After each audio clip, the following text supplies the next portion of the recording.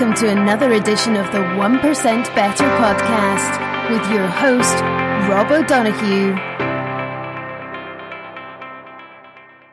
Hello there, welcome to this quick intro. I don't do as many intros as I used to, but this is a quick one because there's a couple of things. One, I hope you're doing well. As always, that is the most important, and thanks for checking out the show. Two, over the last few weeks, listener numbers have started to rise again, and I think everybody just is always looking for new podcasts to listen to. This one isn't a new one. It's around 4 years, but that's okay. People are finding it now as well as staying with it, so thank you for that. Great to see. On top of that, the book club that we do every couple of weeks, every second Tuesday night book club. First one of the year a couple of weeks ago, and we had probably our biggest turnout ever, and nearly I'd say 80% of those that joined were newbies, and it's going really well. And for the next one that's coming probably shortly after this podcast, the next Tuesday night book club, we have a bunch of new people joining, and it's just really a quick message to say sign up, join it. Every 2 weeks, if you want to listen live, you can join for free. There's a link with this show notes on this, or it's on the website, and you can listen to the book review from one of the members of the club every 2 weeks, and you can ask questions, and it's very informal, and it's great crack, and it's really something I look forward to, and it's hopefully going to keep going, and all is welcome, or welcome even. So hopefully we'll see you at that. Wanted to call that one out. And then in a couple of weeks, I would say, I'll probably land on episode 200, and I have a guest lined up for that. And I'm really excited to talk to this lady, talking all about the brain and why we do what we do. New York Times bestseller, and fascinating experience that is coming with that one, I'm sure. Haven't done the interview yet, but I'm really looking forward to doing it. That'll be good, coming very soon. This episode with Venesa Klein, an executive talent recruiter. We talk about that, but we talk about a lot more than that. Really fascinating interests in her career journey so far, and some lessons learned, and very open and honest. And you know, in a word, or a hyphenated word, self-awareness is predominant and extremely important, as I've said in the past. So, without further ramble, I will let you enjoy that one with Venesa. Hope to see you at the book club, and I hope you enjoy this one. Take care. Good luck.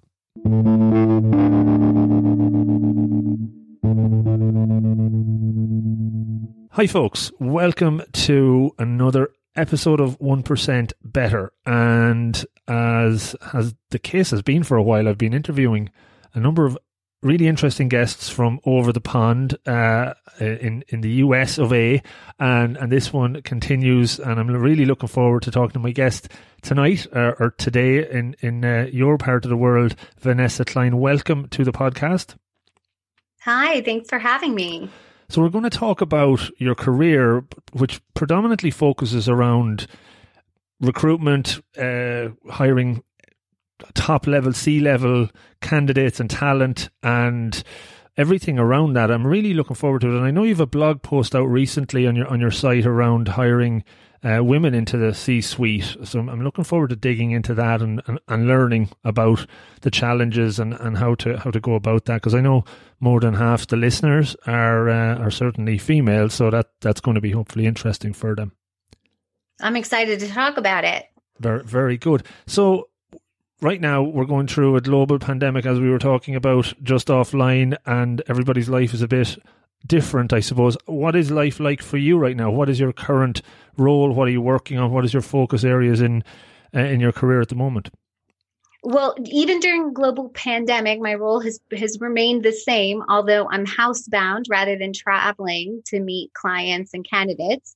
But I am a partner at Caliber One, which is an executive search firm, and we're headquartered in the UK, actually, and we have offices across the United States, and we're a boutique, white glove executive search firm. And my areas of focus are the C-suite. So CEOs, CMOs, chief human resources officers as well, and chief operating officers is primarily where I spend most of my time.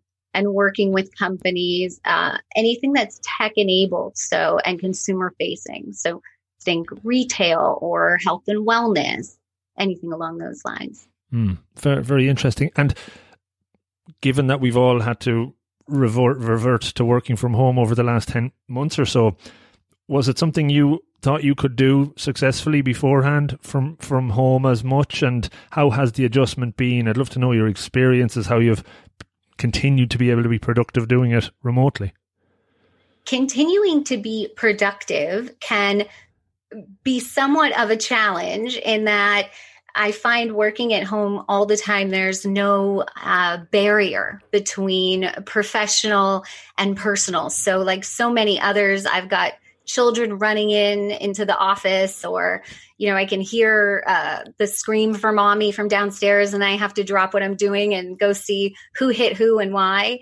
And so from that aspect, it's been a little bit more challenging. But I think what's been nice is that everyone else is working at home too. So there's much more of an appetite to meet via Zoom rather than just having phone calls. So I do get to see people, which has been really helpful, because I think like so many others, it's hard to be in isolation and only see the familiar faces of your family and not ever anybody else. So thank goodness for Zoom, I would say.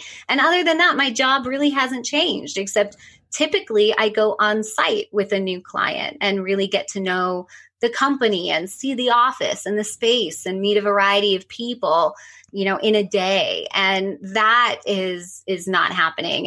And I think that's unfortunate. And just even from your own development and how you've managed to navigate and adapt to the working from home fully, is there any tips or tricks that you've found working really well for you that helps you get out of the family life into the work mode? Is there anything you do to kind of help adjust?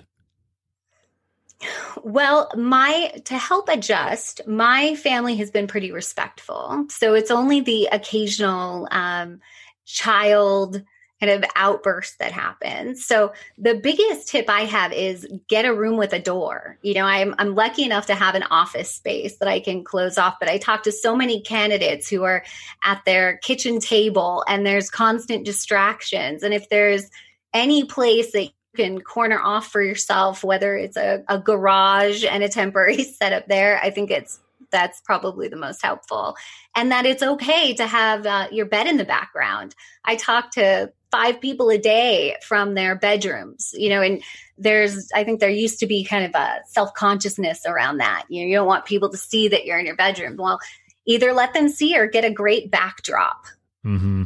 The backdrops definitely have come in handy. And it's interesting, I talked to another leader 9 months ago, early on in the pandemic, and she was talking about coaching CFOs, CEOs, and now that they had moved to Zoom, it was about some of the stuff that they would have in the background, like you mentioned, the bed, or they were self-conscious about having pictures of their family or kind of pictures of films they liked or whatever that might be to show a vulnerable side or a more human side. And she was like, no, you leave that there because you have to show up.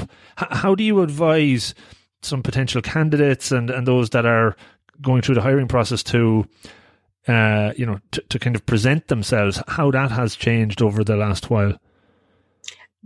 My biggest piece of advice is it doesn't matter what's in the background as long as it's cleaned. Meaning you can be in front of a bed, but make sure the bed is made. Don't make sure it's not an unmade bed. So other than that, my biggest piece of advice is to inform anybody in your house that you are going to be on a Zoom video conference. And I have had the unfortunate situation of having top candidates, and it's happened more than once, have things going on in the background because their family wasn't aware of what was going on. Is a new spouse walked by in the middle of a board meeting where the candidate was interviewing with the board, which actually brought into question, is this person at the right seniority level if they didn't think that through? Mm-hmm. That we're looking for somebody on our executive leadership team who is thoughtful and strategic. And what does that say about you if you didn't think ahead and say, I better let everybody know that this is what I'm doing and I have to be in a common space.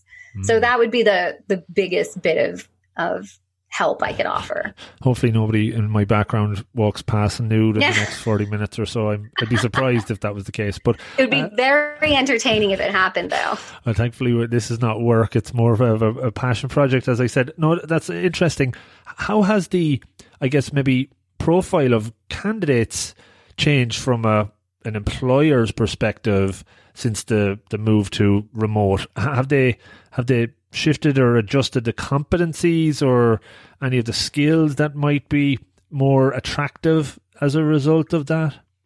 No, at least the clients that I work with and the new clients that I'm working with now, none of that has changed. What has somewhat changed, and a bit surprisingly, not as much as I would have expected, is location of candidates. So, usually, especially at this level, you want your executive team close together. And so we're always mandated as a firm to find candidates that are either willing to relocate or currently based wherever headquarters is.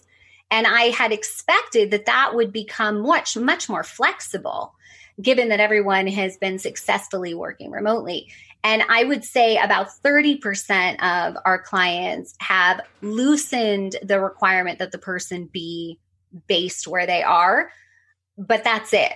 I thought it would be I thought at least 50% would be much more open to having people working remotely. And that isn't necessarily the case. That's definitely an interesting one. And I suppose, do you see a lot of, in job contracts that, okay, you're working from home now, but as soon as things get back to normal, that the expectation is to get physically back in an office a lot of the time? Yeah. Yes, I am seeing that, although there seems to be a much bigger appetite for a flexible schedule than there was before. So the idea that, yes, we want you to be here, but you don't necessarily have to be in the office every day. When things do go back to normal, the expectation is the number I hear is 3 days a week. Okay, very, very good. No, that's good context to know, and this was good for people listening if they're, in that process and what they could be looking for or asking for, or maybe not, or what they shouldn't be asking for. So talent and, hiring executives, and really interested in how that becomes your career. Where did it all begin? Is that something that when you were going through high school or growing up, it was a passion or an interest in people? They're definitely an interest in people, but I would say very rarely, and I've interviewed many recruiters and partners at search firms, do they have a clear career trajectory into executive search? It seems to be something that we've all stumbled into. And in my case, I had been working at a large national nonprofit called the Wilderness Society in the U.S. Right. And working with major donors. So essentially fundraising. Okay. And I had a friend who was an executive recruiter at a boutique firm in Berkeley, California. And she had called me to meet for coffee. And we were talking about what she was doing. And she said, we're hiring a recruiter, and we have a couple of nonprofit clients that are very different outside of the scope of the clients we usually have, which is technology and consumer packaged goods. And she said, would you want to come in and meet the president of the firm, and maybe you'd be interested? And at that point, I had no idea what a recruiter did or what the expectations were. And I met the president, and she hired me on the spot and basically just kind of threw me to the wolves. And the first search, as it turned out, the nonprofit searches that they had open had closed by the time I joined. And the first search I ever did was a controller for a pharmaceutical company.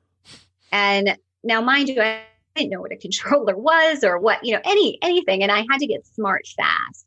And what was exciting was I got to learn about how people fit into an organization. What do they do? What does success look like? What does good look like? How do you talk to people about what they do? How do you get the information you need? And how do you find people? And I was lucky enough to be at a firm that had a really great process and a stellar team. And they taught me, everything. I think it's my foundation was built there. And I was good at it, and it was probably the first thing that I had ever done where I was really good at it. I was getting people to talk to me and figuring out what they were all about, and being able to talk about why they were relevant for a particular role for a client. And it just kind of took off from there. Did you develop your own? You mentioned process, and I know we talked a bit about processes, that you're passionate about putting good processes together. Did you develop your own process for dealing with potential clients, and was that something you were very structured putting together, or did it kind of naturally evolve? Interested about that. Well, what a great question, because actually the process I adapted from the first search firm that I ever joined. And I took that to be, this is how you do search. This is how you manage clients. This is how you manage candidates. And I had made that's the one way you do it. And of course, now over the last 16 years or so, that has changed and evolved. And I now understand that there are many different ways to get the same result. And that because a process works for somebody, for one person, doesn't mean it's the best for you. And so I think mine has evolved over time and is still evolving. Did you struggle with that kind of rigidity early on when you were saying, okay, this, I suppose, was there any kind of results where it didn't work for you and you realized you had to be a bit more adaptable or look to kind of flex it or add new things to it? It's just interesting in any kind of stories that stick out, when you realized, okay, I need to adjust a little bit here. It wasn't that the process didn't work. It always worked. And that's why I always used it. This is the process that works. However, what I learned and which is so important in terms of diversity of thought, to be around people who think differently, who do things differently, I recognized that there were other people that were accomplished and successful that had a completely different process, and that their process might be less painful than mine, or required less effort than mine did, and they got the same result. And so it was more of a flexibility, willingness to adapt to my own process. Not that it wasn't working, there just might be an easier way. Mm-hmm. During that phase, and I guess even to now, how do you reflect on what works, what doesn't? Do you have any practices or ways to say, that's a strength or an area that I need to develop? Interested in if there's a self-development approach to it that you've developed. In terms of self-development, I identify anything that feels hard or draining is an area that I need to develop in. The areas things that I do daily that are easy or they're quick because I get it. Those are the things I do really well. And it's the areas that feel more difficult to get accomplished that cue me in, that here's something that I need to learn a new process around, or I need to focus on figuring out a better way to do it. And those are the areas of development, and that's how I identify them. Mm-hmm. Interesting. As you went through the stages of your career, and I know looking on your website, you have a serious client portfolio there. Do you reflect back on any of those engagements or contracts, or when you were consulting? I know you were with Google and others. Was there any kind of standout experiences that you had that made you feel I've gone to that next level, or even that you've made a mistake or a learning that you realize, wow, that's really put me in a better place for the next candidate? Just interested in your journey and the things that jump out for you there. Yeah, I have learned so much through mistakes. Mm-hmm. I don't know if that's the norm, if many people do. I tend to learn more through mistakes than I do from things that go well. That doesn't stick with me nearly as much as, wow, that didn't work out. Mm-hmm. And one of the biggest learnings that I had was actually at Google, where I was young. I was so excited to be there. And I had a fantastic foundation in executive search. I had been trained really well and I did really good work. And I went into Google with a level of confidence that was appropriate, but I didn't have any experience in big company politics or how to work with a vast group of people that each have a different agenda. And frankly, the biggest lesson I learned was that no matter what, never make other people feel stupid. And I know that that sounds basic, but the way that it came out for me was in meetings. I remember being in a meeting and I was running a project and somebody else joined the team who was not running the project, but was older than me. And he said, well, we could do this, this, and this in terms of a strategy. And I immediately said, well, I've already done that. Let's move on. Right. And over the years, I've come to understand that that's disempowering to people. And when you're in a large organization and you're working with so many different people, you never want to isolate anyone. And you always want to collaborate and bring people in. I have another example at Google where we had a resource available to us that nobody else on the recruiting team I was on had thought to leverage.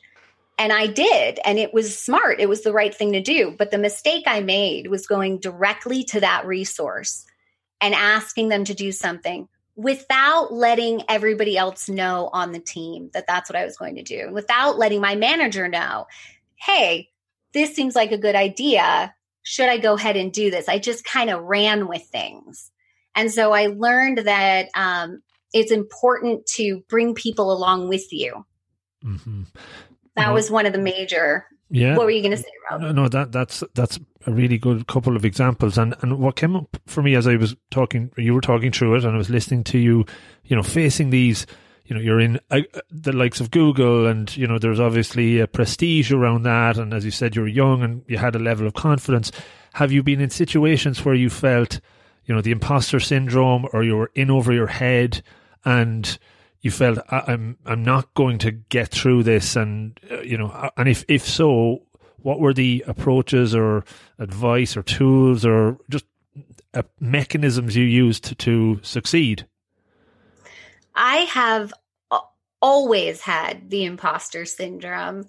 At least I'm sure there's cases where I don't, but those stick out to me, those moments where I feel like, wow, I'm in over my head, or I don't get it, or these people are smarter than me. And I think that the way that I continue to work through that is I look at the set of accomplishments that I do have and the lesson. It takes a moment of pause and to reflect on what do I actually know. And one of the benefits in being a recruiter is you talk to so many people and you learn that many of those people that are highly accomplished also have imposter syndrome. And so the biggest tool I have is reminding myself that that is true for most people. So if I'm in the room feeling that way, there's most likely at least one other person who's feeling that exact same way in that exact same moment.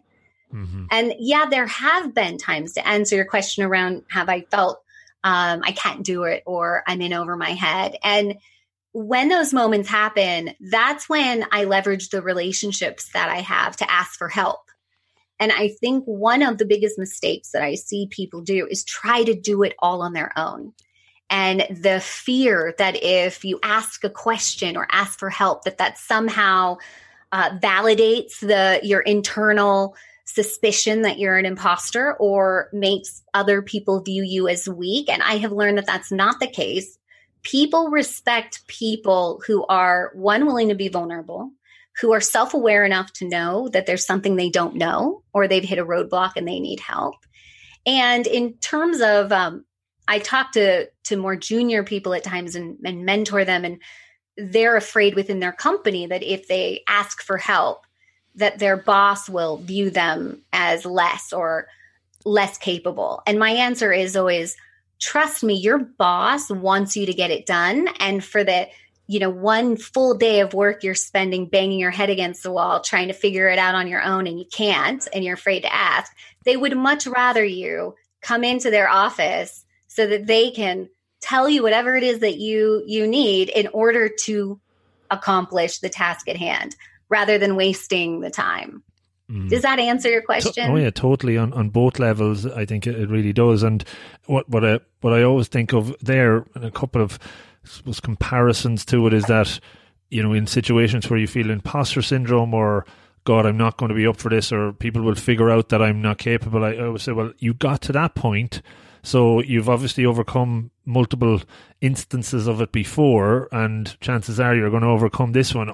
Odds are you are, because, you know, you've got this far, which is always good. And I think as well on the asking for help piece, people love to be asked for advice, because it makes them feel better, because they think this person values my opinion. That's nice. It's a bit of flattery in a way, you know. So I always encourage people to do that as well, and sooner rather than later, for sure. So totally agree with that. Can I ask, would you be somebody that might overthink things?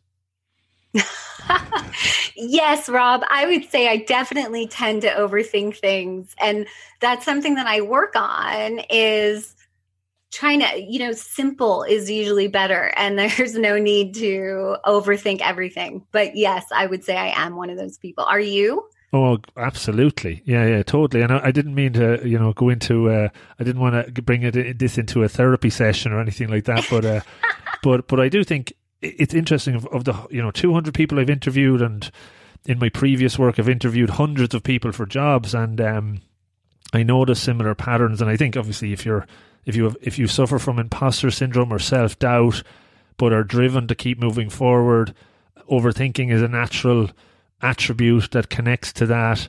And, you know, I think I always reflect on those characteristics as positive. You know, I try to flip imposter syndrome to be a good thing, because it makes me never feel like I've made it, or if I did, then I'd never go any further, you know. So I think we just need to look at it, reframe it, and look at it from a different perspective. I think has, you know, advantages. I agree completely. I think it's the very thing that imposter syndrome is part of the overthinking, and is part of a few other things that I think make us good at what we do, and equally can cause some suffering. And so it's that balance. I agree with you. If I didn't have that, I wouldn't have gotten to where I am today. I wouldn't have been as driven. So there's that. But at some point, I think there does have to be that balance. You have to reach that point where there's more of an equilibrium, and you're not just driven in that way. Mm-hmm. Yeah. And that brings me really nicely on to, I suppose, the candidates that you position into C-suite roles, right? And maybe some of the characteristics that you see in them. Do you see, you mentioned vulnerability, and, you know, do you see doubt, or are you able to spot, like, I suppose the question more is like, are those characteristics allowed in a C-suite level candidate? Do you see a shift over the last number of years, because organizations are more purpose driven now, and are, you know, connecting in more with individuals who are self-aware and self-controlled? Just very fascinated about what makes up a good C-suite, or an excellent C-suite member now, from your experience. So you can take it in whatever direction you want. Well, generally, I think the answer is yes, that companies are, you know, it's less formal. There's the less rigidity. There's much more acceptance of the whole person being at work, meaning with the vulnerability, with all of these very human characteristics. I think that is true. I work specifically for the client to find a particular person for a particular role. And each of those clients are very different. Mm-hmm. And so I have some clients where they are very aligned to their core values as a company. And for instance, I have a client right now who one of their core values is vulnerability. And they are looking for candidates, and we're recruiting a chief product officer right now. And they want that in people. And in fact, when candidates show up in the interview process and have this very professional wall up, they're immediately turned off by that, and they're looking for that. Yeah, it would be an inauthentic view of the person, I suppose. Yeah. And now, having said that, there are other clients where, that isn't a core value. And they're in broad strokes, I would say that yes, candidates at the C-suite need to be authentic, and that there is an overarching desire for authenticity, integrity, honesty. And in the interview process, generally speaking, all clients are looking for those things. But to the degree, depends on the client and the industry. Certain industries are very old school and are much more buttoned up. And there is a certain level of kind of old school defined professionalism that kind of lacks that human vulnerable piece.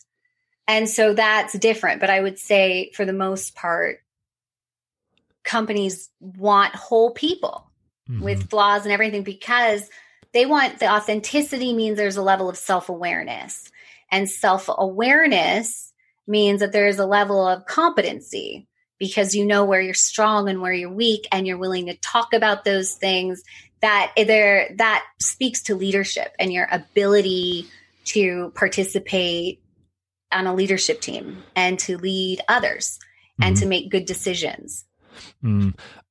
Are you seeing any characteristics or traits or competencies emerge maybe over the last year or more that you never saw before that are becoming more popular? And probably some of the ones you mentioned, but any really, and I'm not saying for every industry, but certain ones that are honing in on comparable to vulnerability, I suppose. Anything coming up there at that level?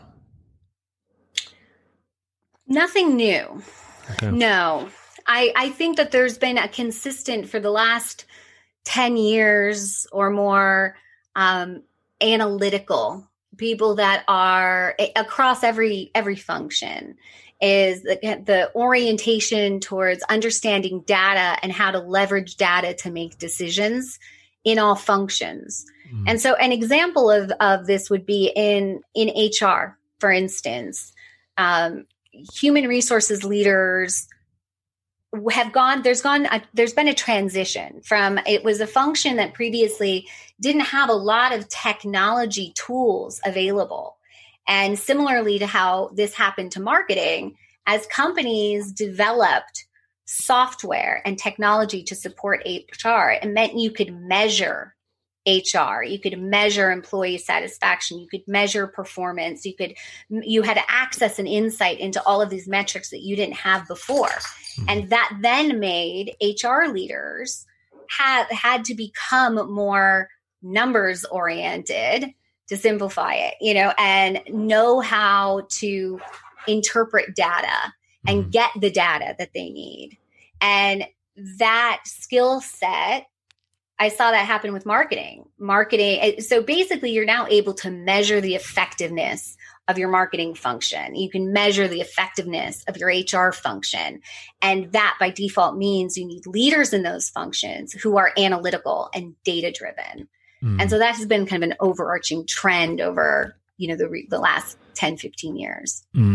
Interesting. And I guess that data driven mindset plays into the IQ of an individual more than obviously the EQ side, the emotional intelligence side. And from my experience, that both of them rarely come at height together.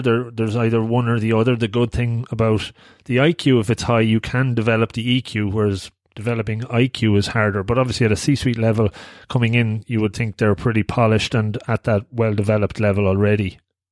Well, I think what you're describing, I think that's the difference between a C-suite leader or even at a VP level. The difference is you have this analytical mindset, but you have a high EQ. And when you have that, and I would say the EQ is usually, it's heavier on the EQ side. in that to be elevated to a leadership position at the VP or C-suite, you have to have the EQ part. If you don't, then you're pretty much you're going to tap out at a director level. Mm-hmm. Yeah. No, I definitely agree, and I'm all in on the emotional intelligence side, and as I said, a lot of it, the good news is that it's a practice. A lot of it is habits. A lot of it is experience and working hard at it that can bring you forward with that. So I did want to talk about your blog post and what we were talking about earlier about how to focus if we're looking at hiring women into the C-suite, and that's a speciality, I guess, of yours. So maybe talk to me about just that whole challenge, and I suppose, is there ways that women can get to that level easier, advice around that, maybe things that we're not thinking of when we hear about that? Well, in regard, so the blog post you're mentioning came about because I've been working a lot with clients who want to recruit a women into a C-level role. And recently it was a chief financial officer that instigated the blog post. And what came up for me in the conversations with the client was a few things. One, it's an all-male leadership team, and they know the value of having a diverse team, and they wanted to do that. And the open position they had was for a chief financial officer. So to them, it makes perfect sense. Hire a CFO. It also meant that they wanted a proven CFO, not an up-and-comer, someone that was already at the C-suite. So when you think through this, I appreciate so much the mandate from boards to their companies, from VCs to their portfolios, to build C-suites inclusive of women. And I appreciate it, and that's fantastic. But if you're doing that and you're saying, I want a current C-level executive, then you're not creating more opportunity for women at the C-suite. You're stealing other women into your company who have already made that, who have already gone through that journey. Mm-hmm. That to me is not increasing the options for women or creating more pathways to the C-suite. I think a real impact is to set an HR strategy at every level of your organization, specific to recruiting women into your organization, identifying the key women, the top performers, and putting them on a strategic pathway to elevated positions. There are, large companies that have done this well. GE was historical in that they have a leadership program where you identify your top performers. Many companies have done this, the larger ones, and you put them on a rotation. You give them a taste of every function, every part of your business, and you elevate them. That's what's needed to make a real impact in creating more opportunity for women, and the diversity at the C-suite is pathways to get there. That's how you increase the opportunity. Just trading CFOs between you and your competitors or other adjacent companies isn't actually doing anything for women. Mm-hmm. So that's where that blog post had come from. And then in addition to that, it's about making sure. So when I'm working with a client and let's say, and this has happened, where they aren't looking for an existing C-level executive. They're looking for a VP who's ready to step up into that role. Then you have to consider, so you've got a woman who we know it's more challenging for women to get into a more senior level role anyway. So she has established herself at her current company. She's built the credibility. She knows the leadership team. She knows her voice is heard. And you want to recruit her to your company. How are you going to make it clear to her that she will have credibility, that she will have a voice on this leadership team that is likely men? Have you thought through what that's going to mean in the interview process? How are you going to establish that? How are you going to make this of course, any job change is taking a chance, but less of a risk to her, mm-hmm. given that she had to work so hard to establish herself in her current role. And I see clients not thinking about that. Mm-hmm. No, absolutely makes total sense. And as I was saying to you offline, a lot of the work I'm focusing in on my day job is around diversity, equity, and inclusion, attracting. But I think more so, to your point, including and promoting and identifying candidates that can move up as the high performers. That you have almost a 5-year plan to get X amount of females to the C-suite level in your organization, rather than flipping a switch overnight, because it isn't adding, it's just trading, and that makes total sense. In your experience then, have you seen measures and metrics and KPIs? Because we talked about how measuring is very the thing that are useful in helping organizations achieve their strategic objectives and be able to bring underrepresented groups further along. Is there anything that you've seen that works or that you see some organizations implement? I don't have that level of visibility. Okay. Most of the time. On a rare occasion, a client will share with me their data, but I don't have that kind of insight normally. Okay. No, that's fine. I suppose just from talking with clients then, is there any other criteria or areas that they want when you're working with them to look to hire in talent? Or I presume, do you also focus on the promotion of talent within organizations? Is that something you would look at? I don't focus on that. It's always external. It's always recruiting somebody new into the organization. And it's usually for a variety of reasons. One, either the company is undergoing change of some sort or scale, and they need to bring somebody in with that particular set of experience, or somebody has left and they're replacing them. Or it's an earlier stage company. They never had that role before, and so they're recruiting their first COO or something like that. Mm-hmm. Okay. No, that sounds fair. I guess just to kind of maybe move more into, you mentioned around the processes and, how they've changed or how they can be very valuable when you're going through the recruitment process. Is there any kind of key call outs there that if somebody is looking to apply for a senior position or a position in an organization at a C-suite level, that they should be aware of, things that the do's and don'ts, I guess, that give them a better chance to, get their foot in the door, get to the first interview, that sort of experience, that sort of advice? Well, there's a lot there to talk about from the very beginning. If you are looking to make a change, the first place to start is always within your network. And talking to the people at companies that you think are interesting, or people that that are investors or board members, or that have access to a number of different companies or a large network, and letting them know that you're interested in looking and having those conversations, because so often it is about who you know. Mm-hmm. And you bypass the kind of process of having to submit a resume online. You want to be walked in the door, either through a recruiter or through somebody ideally. So that's the first thing. And when considering how to present yourself, always start with, how is success measured for you today? And that's really the core of of everything, of what everything else comes from, is from how is success measured right now? And being able to articulate that in a conversation with a recruiter or a CEO or a board member is talking intelligently and with examples about what success looks like. The other piece, I think that instead of trying to tell you everything in one session, I'll highlight the things that I think are most impactful.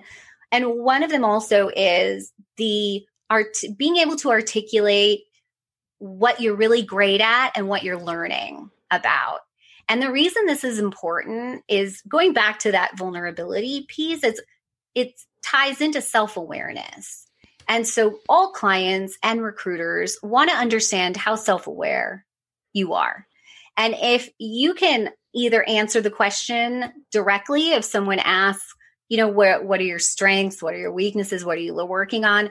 Or you're offering that up and say, and when I've reflected on my experience at blank company and proactively saying, what I didn't do right that I would do differently is this. That builds trust. You're showing that you're willing to be vulnerable. You're also displaying that you are aware, that you're thoughtful, you're introspective, and that you have taken action to improve these things. That's one piece that I think, if I was going to say what people don't do well in an interview process, it's that. And the ones that do that well stand out. And in terms of good habits, always send a thank you. Most people will, many people still don't. Always send a thank you. Don't be afraid to follow up, especially if you're dealing with a partner at an executive search firm like myself. I try to be very good at keeping in touch with each candidate in various searches and letting them know where we are in the process. But when you're proactive, it shows a level of interest, accountability, that you have had an open-ended conversation and you're following up. I think those are really important. Always take time to stop in a conversation and be conscious of, are you talking the whole time?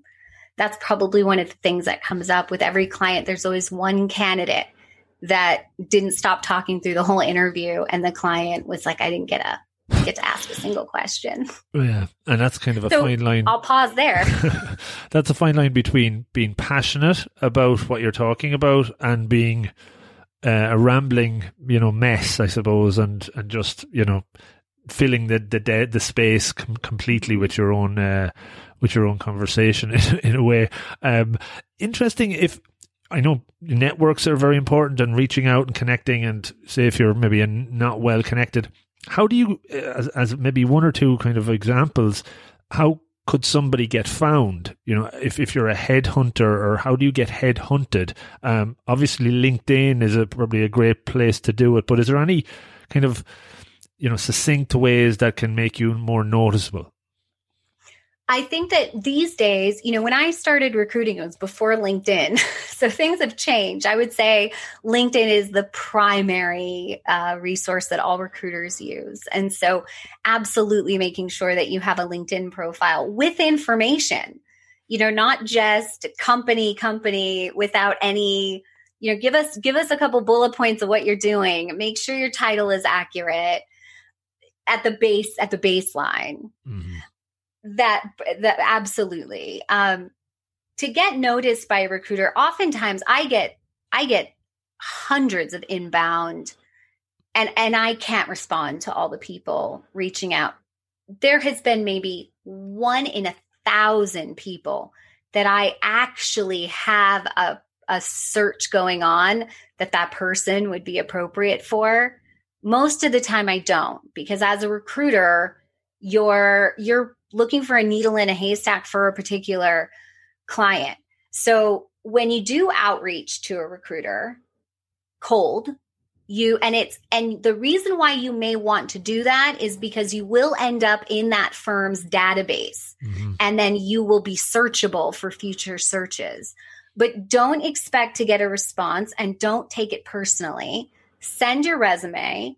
Don't send a big email, because it's not going to be read.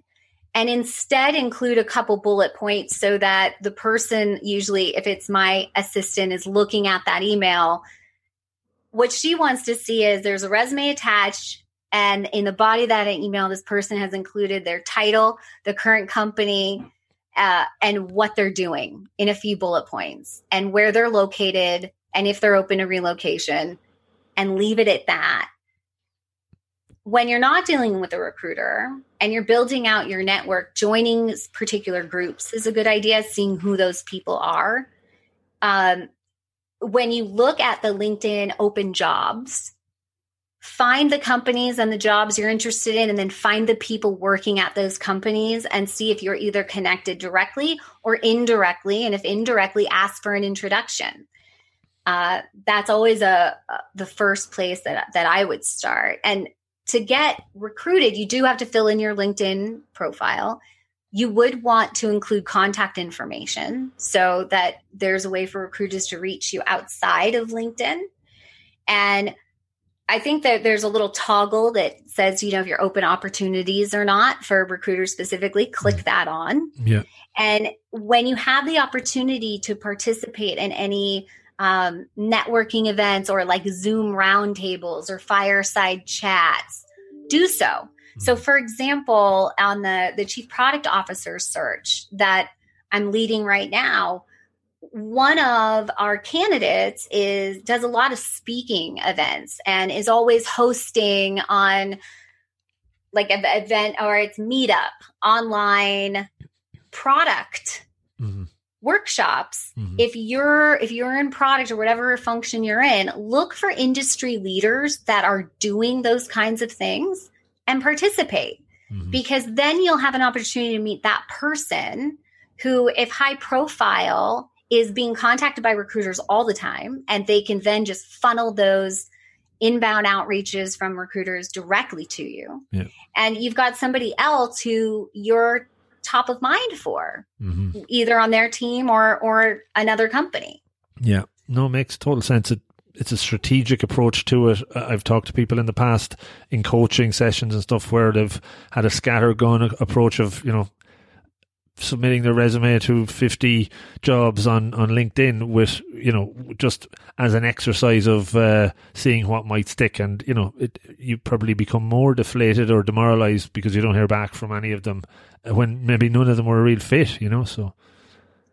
Talk about process, Rob. One of the things that I've always told people is you set up a Google spreadsheet or a spreadsheet with all of the outbound, what was the company, what was the position, what's the link, when did you send it, and then go down that list and find all the people that or could get connected to that are at those companies and add them to the spreadsheet, send, outreach to them, email them, log the date, and then circle back in a week and do it all again. Because the reality is the squeaky wheel does get noticed. And if you're trying to get in front of a particular company, and keep in mind, they've got hundreds of inbound resumes, they may not have gotten to you. There may have been a junior level person looking through resumes and didn't see the magic that is you, where maybe you are the right fit. And so try again, go to a different person. And eventually somebody is going to get back to you. That's how I would manage my own search, is a very structured, keep track and follow up. People dismiss the first attempt at getting in touch with them. You have to do it 2 or 3 times these days, maybe more. Mm-hmm. Yeah, no, good advice. Definitely good stuff to take away.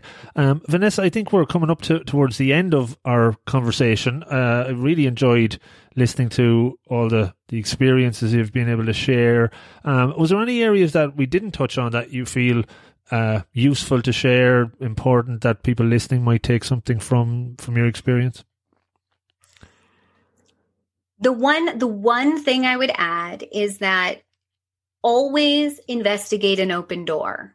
Things in my career path was about walking through doors as they opened, taking introductions as they happened, being open to opportunity and not closed off. So if we're talking about career, and maybe in life also, I would say always pay attention to what's opening up around you and investigate. Don't dismiss things so quickly, because so much, I think, in our lives, and all of us, happen that way. It's timing and opportunity. And so be open to those things. Mm-hmm. And that ties nicely in with the self-awareness, right? If you don't have it, you can develop it, but the more you develop it, it's like that self-fulfilling prophecy, the more things you notice around you and more potential open doors as well. Right. So, yeah, I'm all in on that. Venesa, how can people find you and learn more about you and connect in with you if they have questions, or potentially are the hottest candidates on the planet that like to work with you? That's right. Yeah, you can reach me at VanesaKlein.com. That's my website, or you can go to caliber1.com. The tricky thing is my name is spelled very differently. It's VenesaKlein.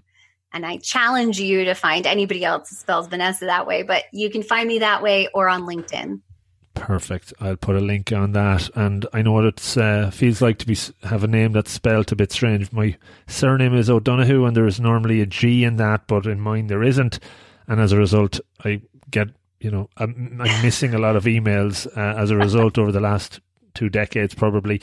But all is good.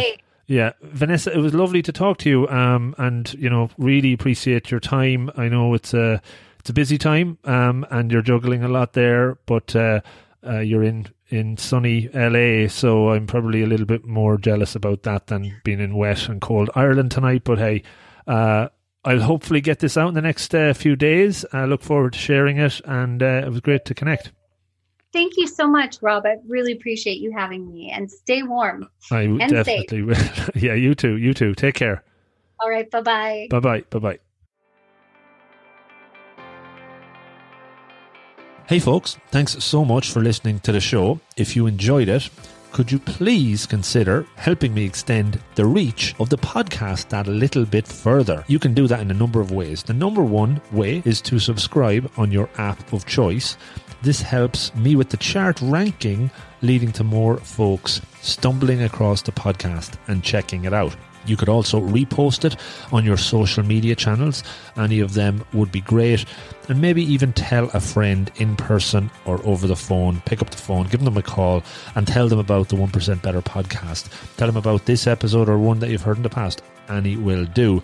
I would really appreciate it. In the last year, we set up a 1% Better Slack community, which you can join for free and interact with me and other members of the community and improve through holding each other accountable and sharing monthly challenges. It's a lot of fun. Check it out.